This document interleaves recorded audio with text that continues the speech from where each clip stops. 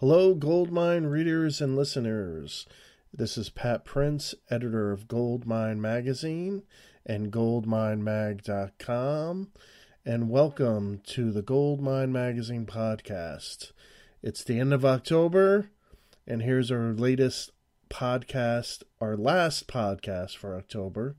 For the podcast, we're going to chat with Joe Vitale, drummer for Joe Walsh's current band. And Joe Vitale was also a member of Joe Walsh's Barnstorm Band back in the 70s. You will remember them. And Joe Vitale will talk about the current tour with Joe Walsh, when Joe Walsh is not touring with the Eagles, that is. And Joe Walsh and the band did tour with Tom Petty's, or did tour on Tom Petty's 40th anniversary tour, just before Tom unfortunately passed away. Joe will talk about his moments with Tom Petty on the tour as well. Then we'll switch gears to the Persuasions, an a cappella doo-wop group founded in the early 60s, who have really embraced all kinds of rock and roll throughout their career. They were discovered and signed by none other than Frank Zappa, and they were signed on Frank's Straight Records.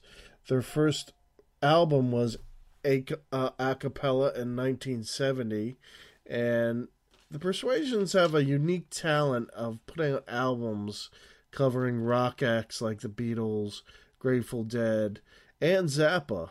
Their newest collaboration is with the Bare Naked Ladies, in fact, and it's an album called Ladies and Gentlemen, Bare Naked Ladies and the Persuasions. Pretty direct title, huh? And it's on Vanguard Records. Joining us will be original member J. Otis Washington and current member Dave Revels, as he's the singer and vocal arranger. But first, we'll talk to Joe Vitale with one of our writers, Warren Kurtz, as our guest, after this quick message from CygnusRadio.com. Hey, I'm Ronald Webb, and this is Patrick Prince. And together we host the Goldmine Radio Hour, the show that features the latest issue of Goldmine, the Music Collectors Magazine. Tune in Sunday at 7 p.m. Eastern Time on CygnusRadio.com. And Pat, we've got Joe Vitale on the phone with us. Joe, how are you? Hey, Pat. How you guys doing today? It's good talking to you. It's a pleasure. You too.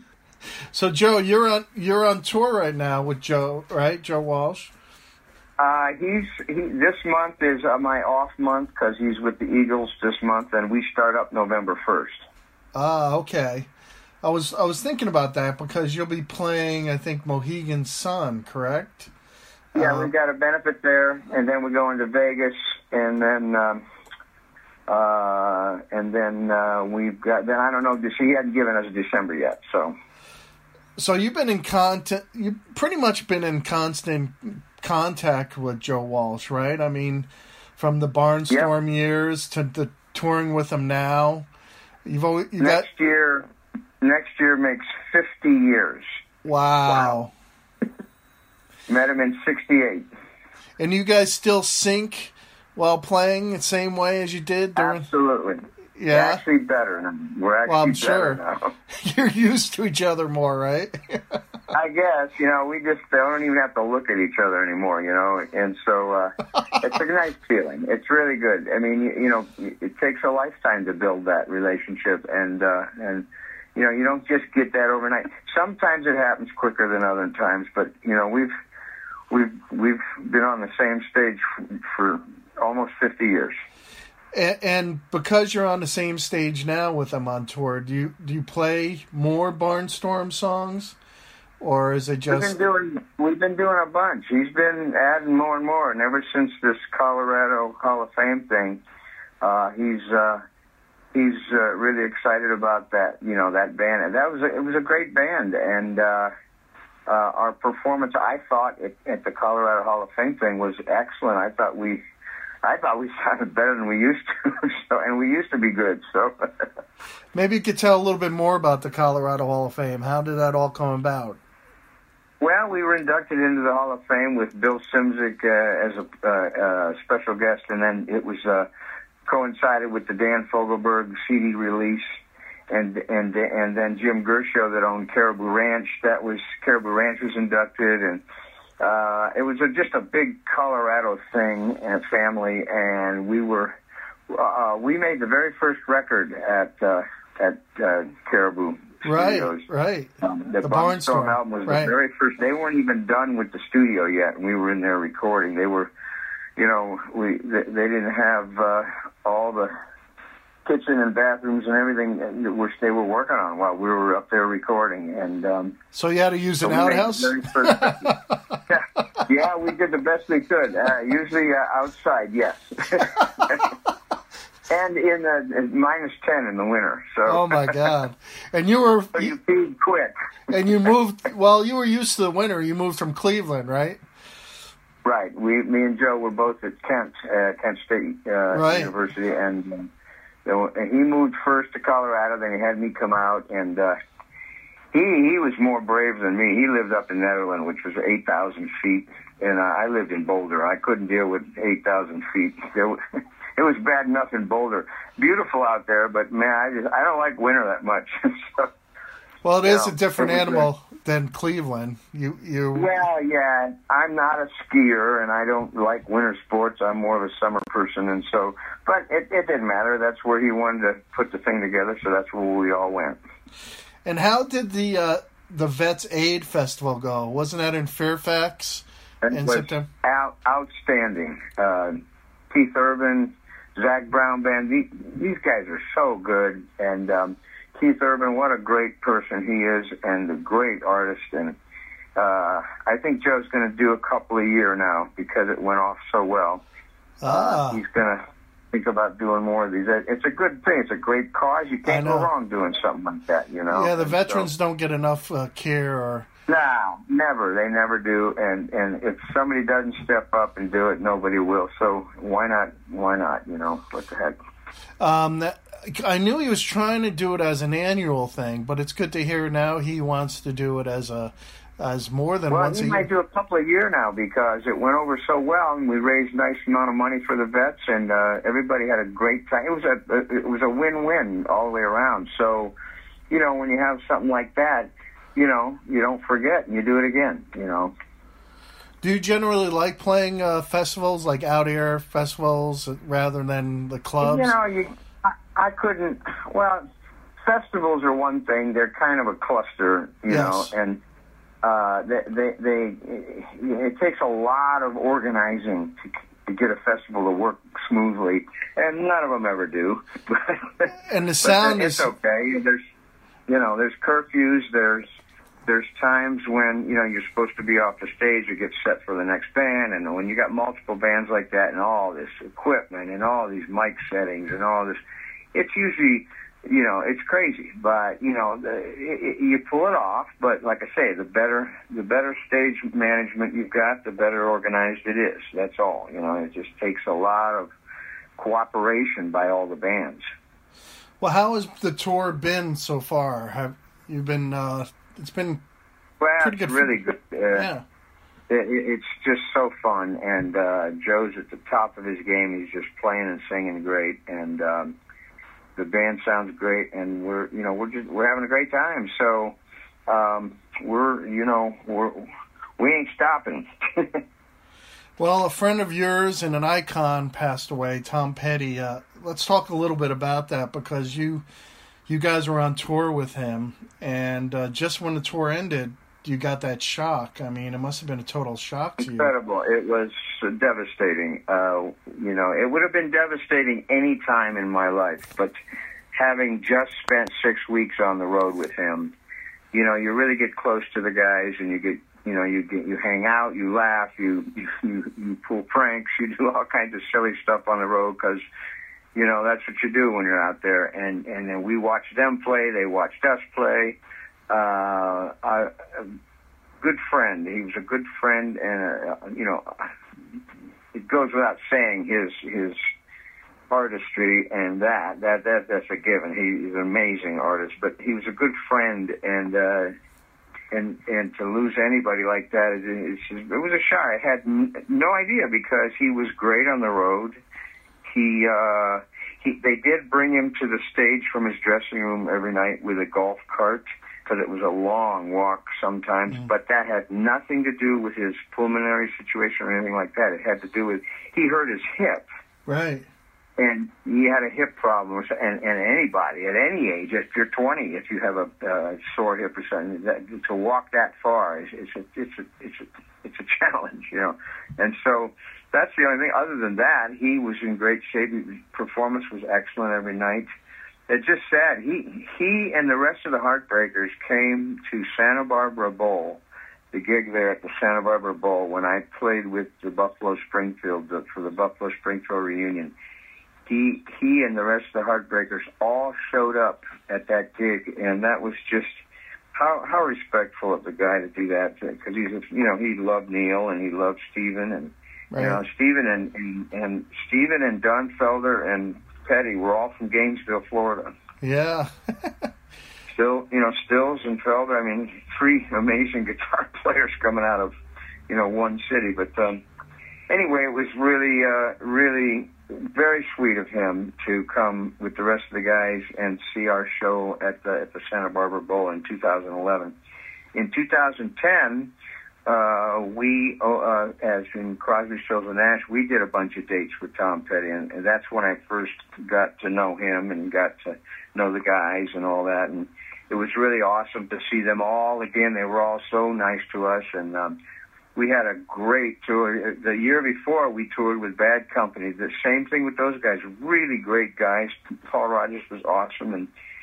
But Tom Petty and Joe seemed like the two brothers from a different mother. Those two guys are a lot alike, and they got along incredibly well, and they laughed a lot. And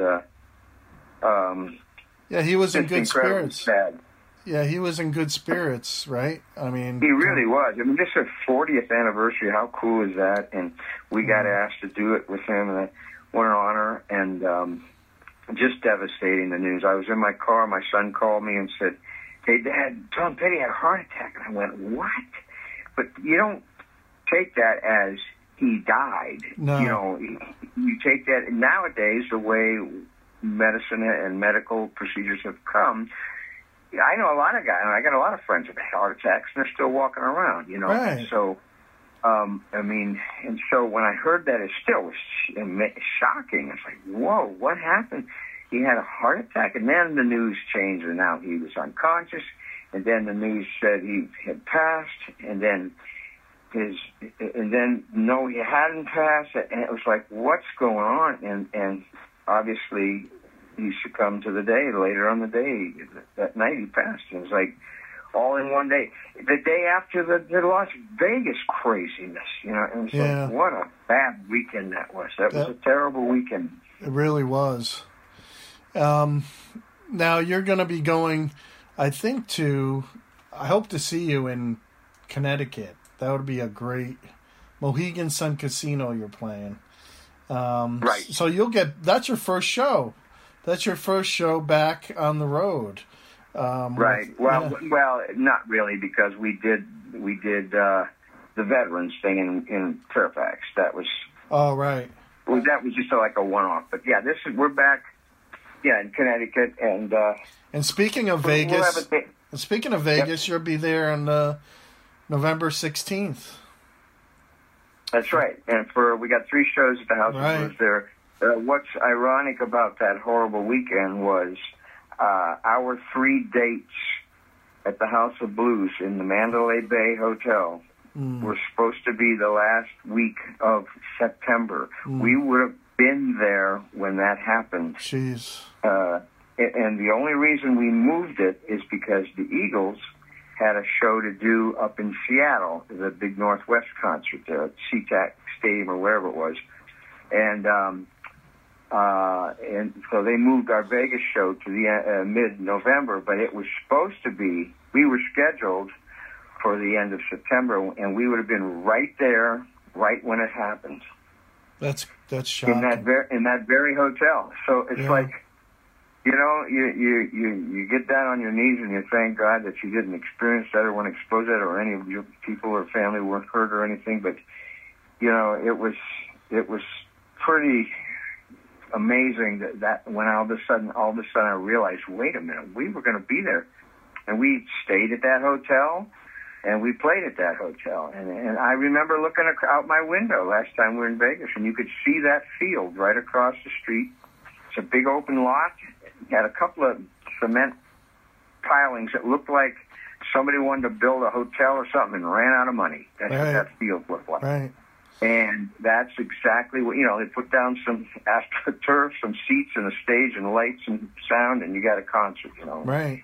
And those poor people were just there out, no cover, just this sick son of a bitch just fired, just crazy. And it's just scary, because that's what we do for a living. It's scary. Yeah, it is. But you never, just like 9/11, you would never expect a human being to be capable. Never expect it, and we're not gonna just like his song said. We're not gonna back down. We're gonna keep doing what we do. We're not gonna let terrorists terrorize us or sickos terrorize us. We're gonna do what we do, and just like Tom Petty said, we won't back down. And, and God bless him for that statement. Absolutely. Jason Aldean, the following Saturday on Saturday Night Live, opened with "You Won't Back Down" or "Won't Back Down." Yep, I remember. I know that. Yep. Now, Warren, you wanted to ask? Yeah, Oh, sorry. Go ahead. I'm sorry, Joe. No, I'm just going to say it's such a great loss. It's a loss all the way around, and the fact that there's, he was beloved by millions of people. His music was amazing, and we were hoping to, for a new Tom Petty album pretty soon, or something like that. And the band was incredible on this tour. Geez, they made it look so easy, and they sounded so good. And it's things like that. Once in a while, there's no explanation. Did you ever get the jam with them? With Tom? Oh yeah, sure. And he's a player, he loves to play and jam, and and the rest of the guys in the band, all them guys are amazing players and heartbreakers. And I don't know what they're going to do, really. I would like to see them be a band again, but obviously not a tribute to Tom Petty tribute, but they're such a good band. I think they should be a band. I think they should be the Heartbreakers and record a new album with their music and just keep the name going in honor of Tom Petty. They were so good. Then again, other people might say, nah, put it to rest. I don't know. It's up to them guys, of course, but they were so good. And it's hard to find that kind of chemistry. You don't just form a band and you're great. Them guys had a chemistry about them, and of course the leader has passed, but those guys still have quite a bond, and absolutely. I'd like to see them play some more, and some kind of, I don't know how and what band, and I may be completely wrong. Maybe that's not what to do, but I hate to see things like that just completely stop. Well, that's why I think the Doors carried on with 2 more albums. Yeah, they did. Jim Morrison passed. Yes. Yeah. Oh, I know. And I'm not sure what to think about that, but. Well, the Doors were that was a different. Morrison was like it. He was. Doors, yeah. And Tom Petty, he shared the stage with these guys, and they all shined. And he was like that. He was a very non-selfish guy, and he wanted his band to shine, and it made him look good, And he was a different guy, and he was such one of the good ones out there. It's so sad because you don't ever want to see anybody that way. He was like really a special artist. Well, absolutely. We've been talking about the tour or touring and a band. So, Joe, who else is in the band that we'll see in Connecticut and elsewhere? Joe he's got 2 bands actually. He's got the larger band that you'll see in Connecticut, the same guys as we had on tour with Tom Petty. And then we've got the Barnstorm Band, which is a little smaller band, I don't know if he's going to do anything with that. I hope he does. That's a good band too. I mean, we play a little differently in each band, you know. And in Barnstorm, he's able to really stretch out a lot more, and so is the band. The whole band, and we jam a lot more, and we stretch out a little bit. With the bigger band, with the singers and everything, we stick to a lot of the arrangements, like the records and all that, and people love that anyway. But they also love to hear Joe jam and just stretch out and make it up as you go along, you know. Well, Barnstorm would be a trio then, right? It would like it was. Well, yeah, we have it. It was a trio, but we have Tom Bukovac on guitar and Jimmy Wallace on keys as support with us. We had different guys playing with us years ago on tour, but the Barnstorm is, yes, it's a trio. Me and Joe and Kenny Passerella, that's Barnstorm. But, you know, for live, we had a couple of guys because of the way we made the records and everything. And we all sing, and, you know, I mean, it's a complete band. It's a really good band. I love the interview that Warren did with you and Kenny. I don't know if you had a chance to read it, but yeah. Oh yeah, I sure did. It was really good. It was fun. It was really nice. It was a fun time. Thank you again for that. Yeah, no, it was good, and it was informative and funny, and, you know, all kinds of stuff, you know. Well, you had a funny story about Robert Plant in Cleveland, Led Zeppelin. You played at a club, I guess, right? With Zeppelin? Or? Yeah, well, we brought them down from Cleveland, and because we had a gig together, and we brought them down to Cleveland because, you know, we were all in our 20s, and we didn't go to bed. we stayed up and played music all night, you know, and so we brought them down to a club in Kent, and we didn't tell anybody, and within like 10 minutes, they had to call the fire marshal. There were so many people in the club, and I mean, it was jam-packed to the ceiling, and what a great hour and a half jams and just killer stuff we did with them. And the owner of the club was Polish. He couldn't even hardly speak English. And he at the end of the night, he probably sold more beer that night than he did all year. And at the end of the night, he went up to Robert Plant and said, "Hey, are you guys open on Thursdays?" It was, if you knew this guy, it would be like, oh, great, yeah, perfect. Yeah, you're open on Thursday. It's Robert Plant and Jimmy Page. Are you kidding? You get a nice cut at the door. I don't know. Jimmy, one of them, I can't remember which one it did, but one of them looked at the other one and said, are we open? Oh, really? They were just screwing with him, you know, but I'll never forget that. It was so embarrassing yet so hilarious. Right. Now, what kind of songs did you got? What were you up on stage with them? We were doing all kinds of stuff. Season of the Witch. We were doing. Nice one. Yeah, you know, that kind of stuff. Just stuff that I think we even might have done. I think we did. We might have done Down by the River. Oh. What else? You know, songs that you just call in the air and say, "Oh, let's do that one," and everybody knows it. That kind of thing, you know. Yes. And God, that had to be fun. You know, like songs like "Going Down," or, you know, any of the old stuff like that, where, you know, any Chuck Berry, and just stuff that everybody knows and you can easily jam on. Nothing complicated, but all good music, and it was just incredible. No wonder he wanted to know if they were open on Thursdays. If only that were on film, that whole scene. Oh, I know. But you know what's really sad about back then and compared to now is how cool that it would have been to have people with their phones video. Yes. And, I mean, you know, we lost so much back then because we didn't have the technology. And then once the great big giant VHS and Betamax cameras, nobody was dragging those stupid things to the clubs. You know, everybody's got a phone. So, but there's so much stuff back then that's lost to history. That we lost because we didn't have it filmed. Unlike, I must admit, unlike the Beatles, who before they even got giant, huge, somebody in their really smart people thought, you know what, these guys are going to be, we better get some of this on footage of this because it's so good. they had some insight that none of us thought, we didn't have it, and they did.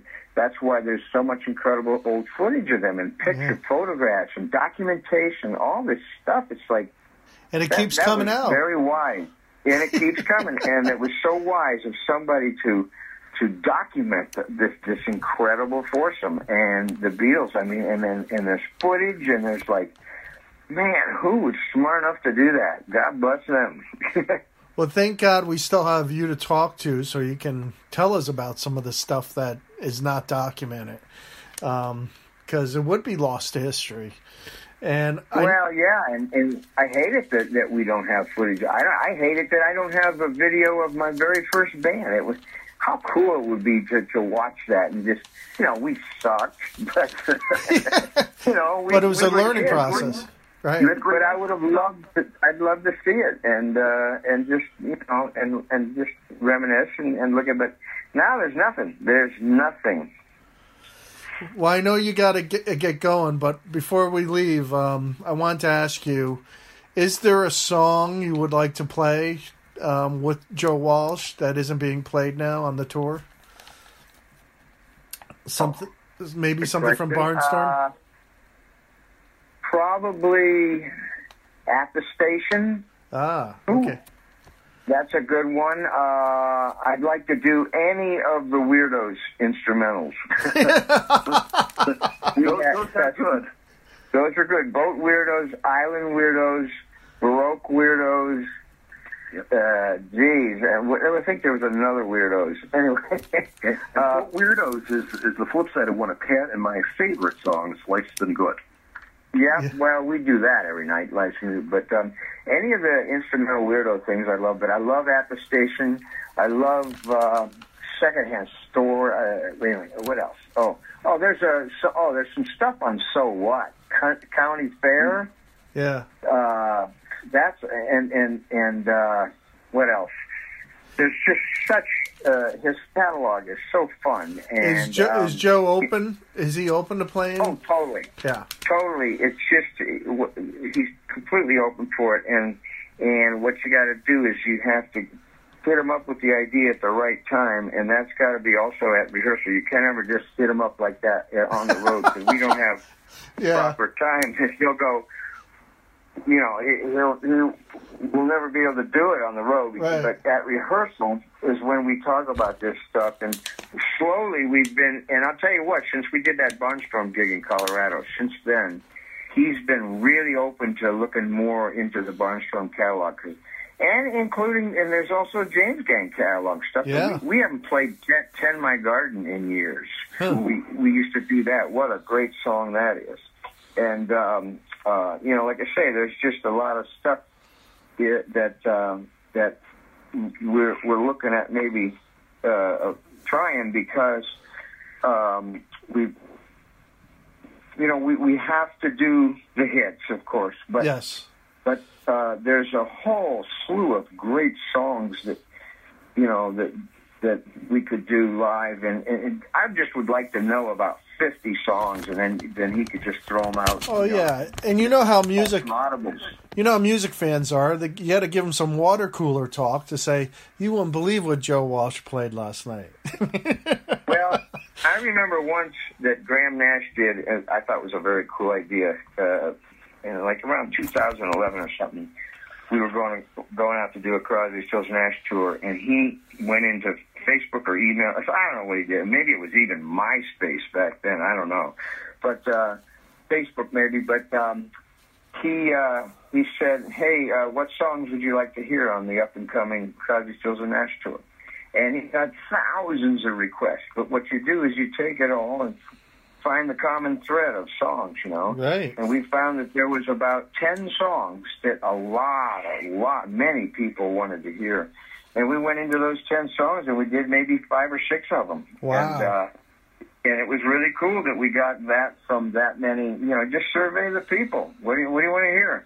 Yeah. Because, fans play what they want to play sometimes because they're either lazy or they don't feel like learning something new. But then if you take the time to learn it man, is it fun to play new material. Yeah, I know. Just to get the reaction from the crowd, too. You don't know if and, you know. Yeah, I agree. Well, thank you for taking the time, and I hope to see you in the casino up in Mohegan Sun. Yeah, come and find me, and we'll talk some more. Okay, great. Thank you. Thank you, Joan. Thank you. Guys. Thank you, Warren. Guys, have a good day. Thanks. All right, thanks, Warren. See you. Bye-bye. Well, thank you, Joe Vitale, and also thank you, Warren Kurtz, Goldmine contributor, for being on the podcast chat, too. Be sure to check out Joe Vitale on tour with Joe Walsh, and also performing with Walsh's Vets Aid concerts, charity concerts for military vets. It's a great charity. You can go to vetsaid.org for that.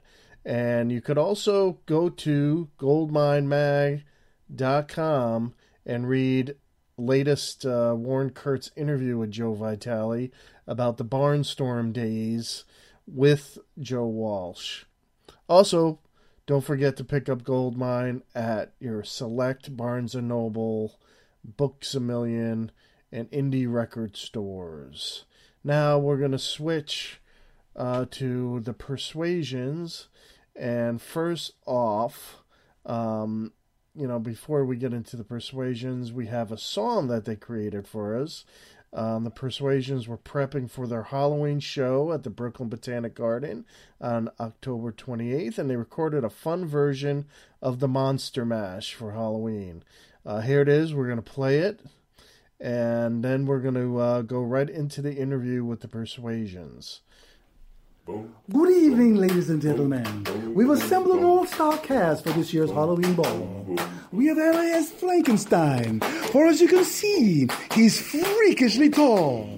And we have Grandpa J. Otis from Brooklyn Bed-Stuy. As you can see, he's a natural for that vampire guy.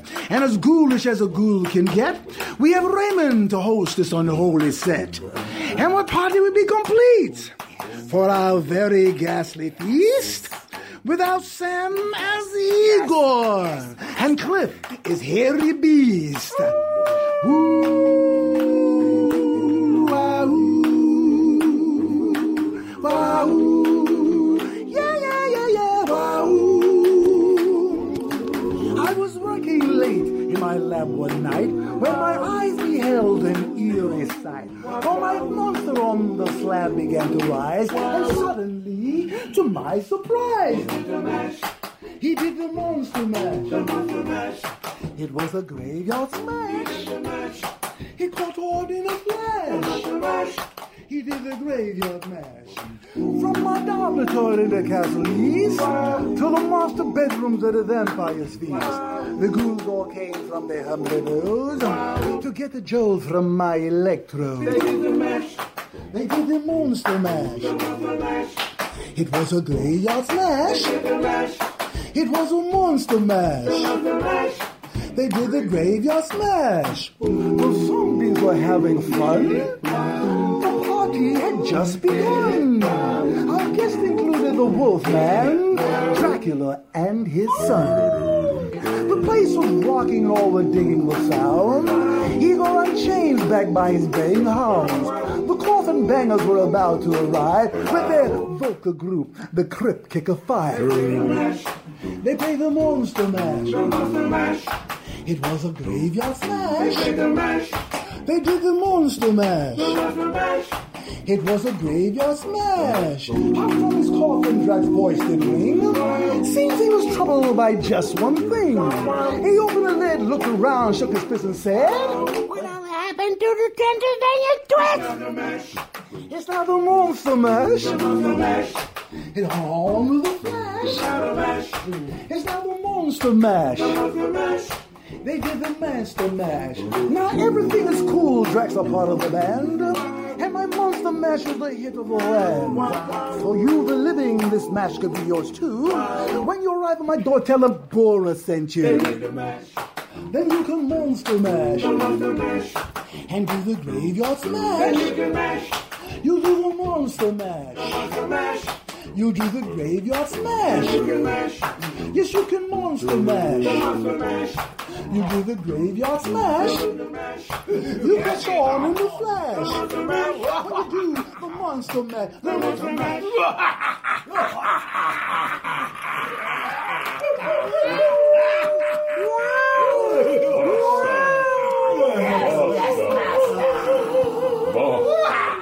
Hello?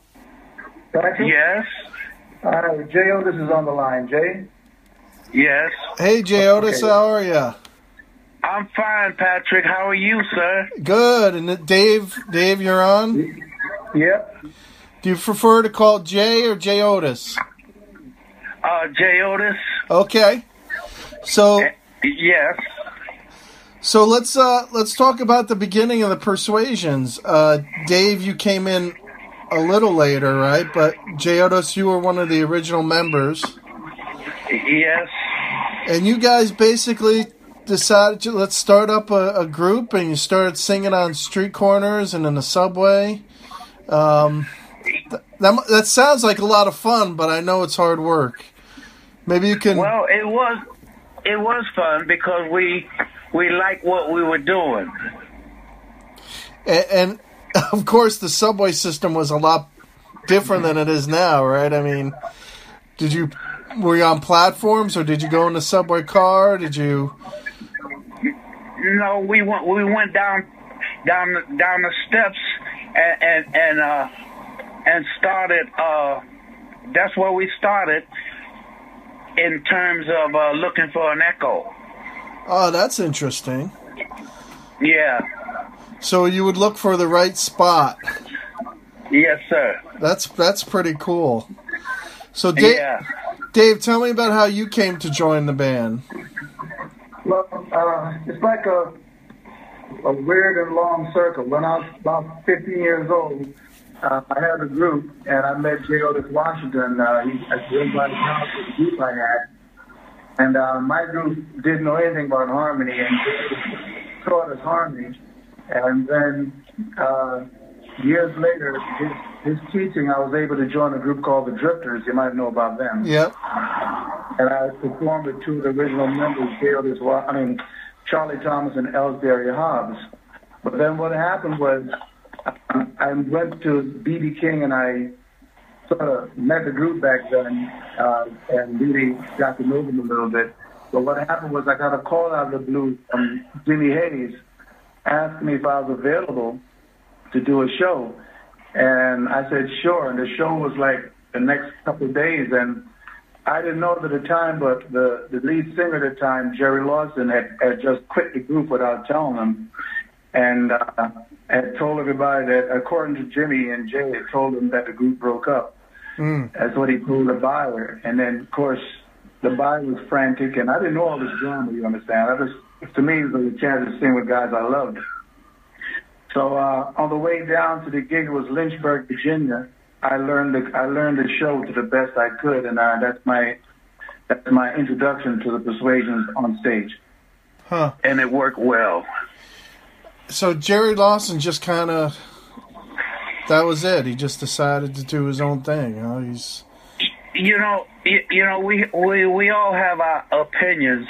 I haven't heard from Jerry Lawson since he left, and that's over 10 years.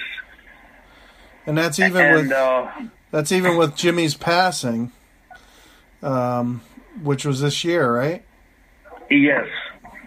So you haven't even heard from him about that. No, only that his ex-wife and daughter came to the funeral and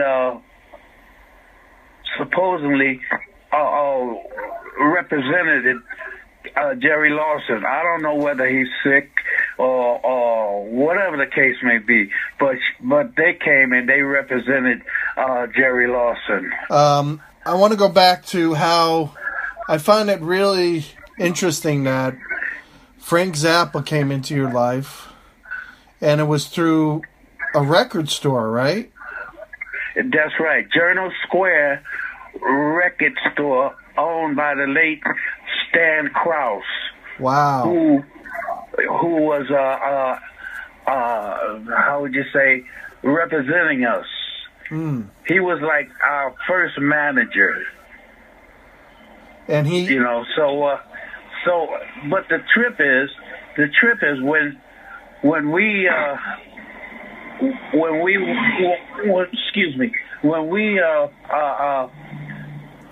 used to go there and sing, and they used to pipe us so that our sound would be outside. And there was this guy by the name of Dave Dashev, who was also one of the producers of what's the name of that picture? It was a basketball picture. I can think of it later. Okay. But anyway, he heard us, and he said, "Wow," you know. He said, "I want to make a call." So he made this call to Frank Zappa, but we didn't know it was him. And in fact, we never heard of Frank Zappa, you know, especially his type of music, right? You know. So anyway, he said, "Okay, guys, sing."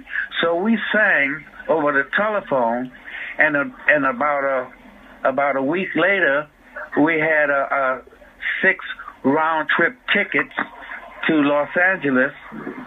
And that's when we recorded for Frank Zappa. That's a heck of a story. Yeah. It was a cappella. It was on Straight Records, right? 1970. So, what was your first impression? You get off the plane in L.A. Frank Zappa meets you. I kind of felt like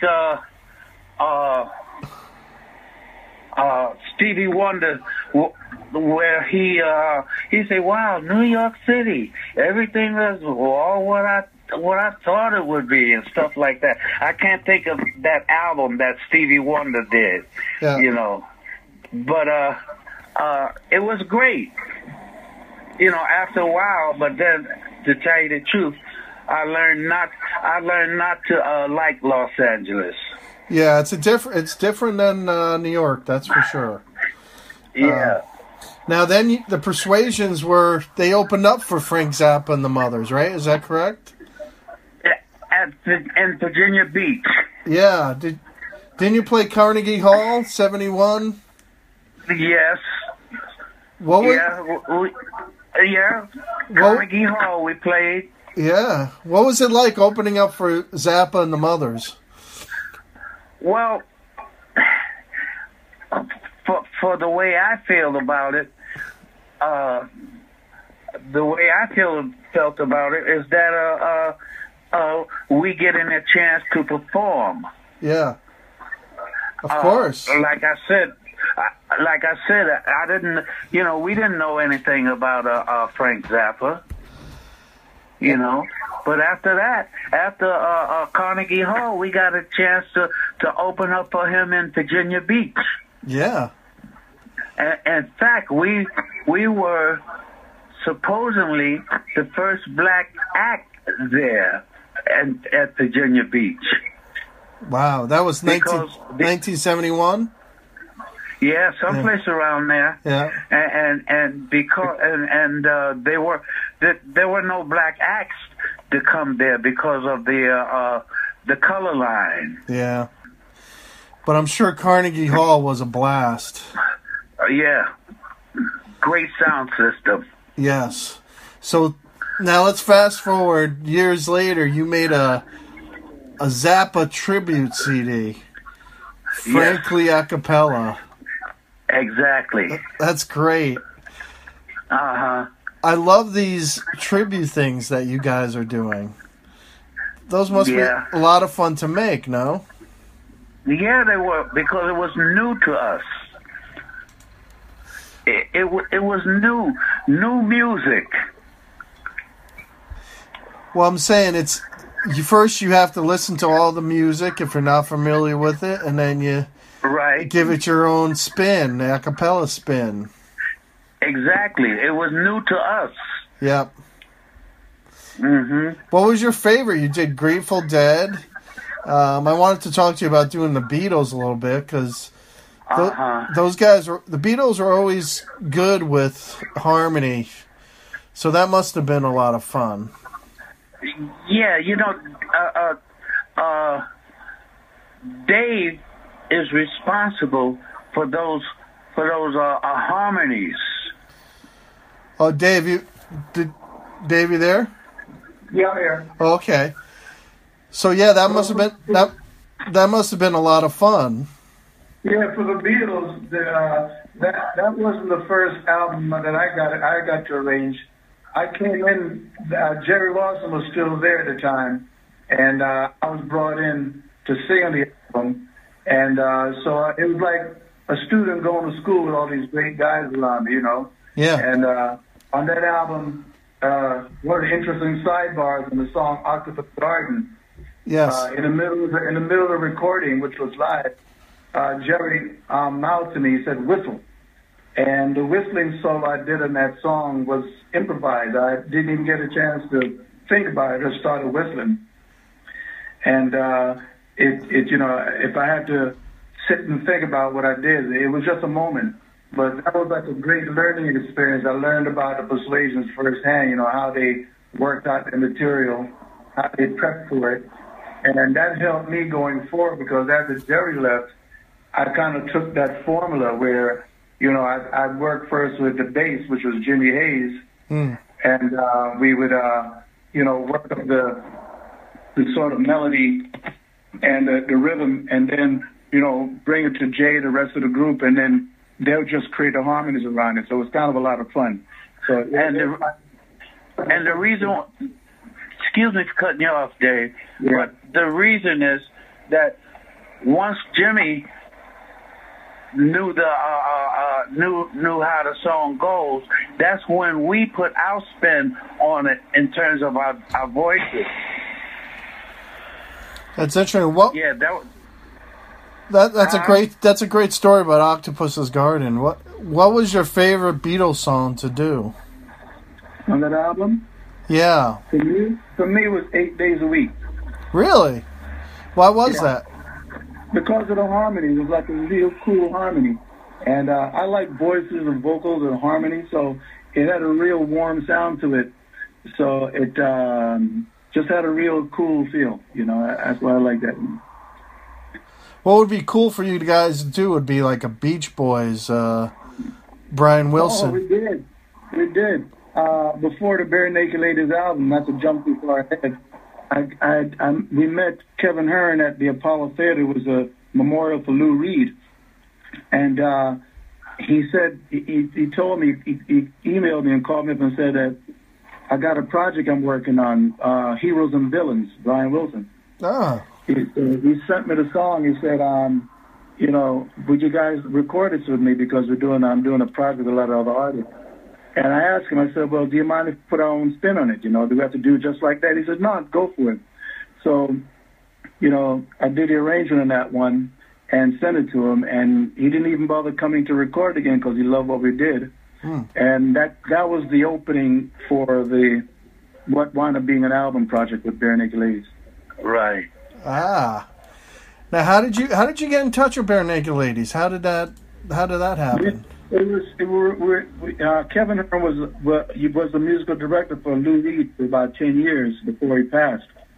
So when they did the memorial, Lou Reed's wife asked us to be there because he had taken the Persuasions to Lou Reed, that is, took the Persuasions to England with him on tour. So we did the memorial, and at the memorial, Kevin heard us, and then we started talking, and we became sort of like instant friendship. And then he called me up to do that Brian Wilson tune for another project. And then they were coming to New York to do a show at Central Park. And I said, hey, why don't we come by and do a couple songs with you? So they sent us a couple songs. We practiced them. We met them for the first time, the rest of the group, at Central Park at Soundcheck. And never sang before with them. And we did the 2 songs, and the response from the crowd was phenomenal. And we had instant chemistry with the whole group. So then they invited us to do fundraiser for the Beverly School in Toronto, school for disabled and challenged children. Right. And so they said, well, guys, since you're up here doing this benefit, why don't we just take a couple of days in the studio and see what we can come up with?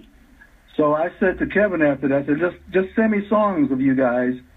And he kept sending me songs, and I kept saying, yeah, we got it. So we rehearsed all the material here in New York.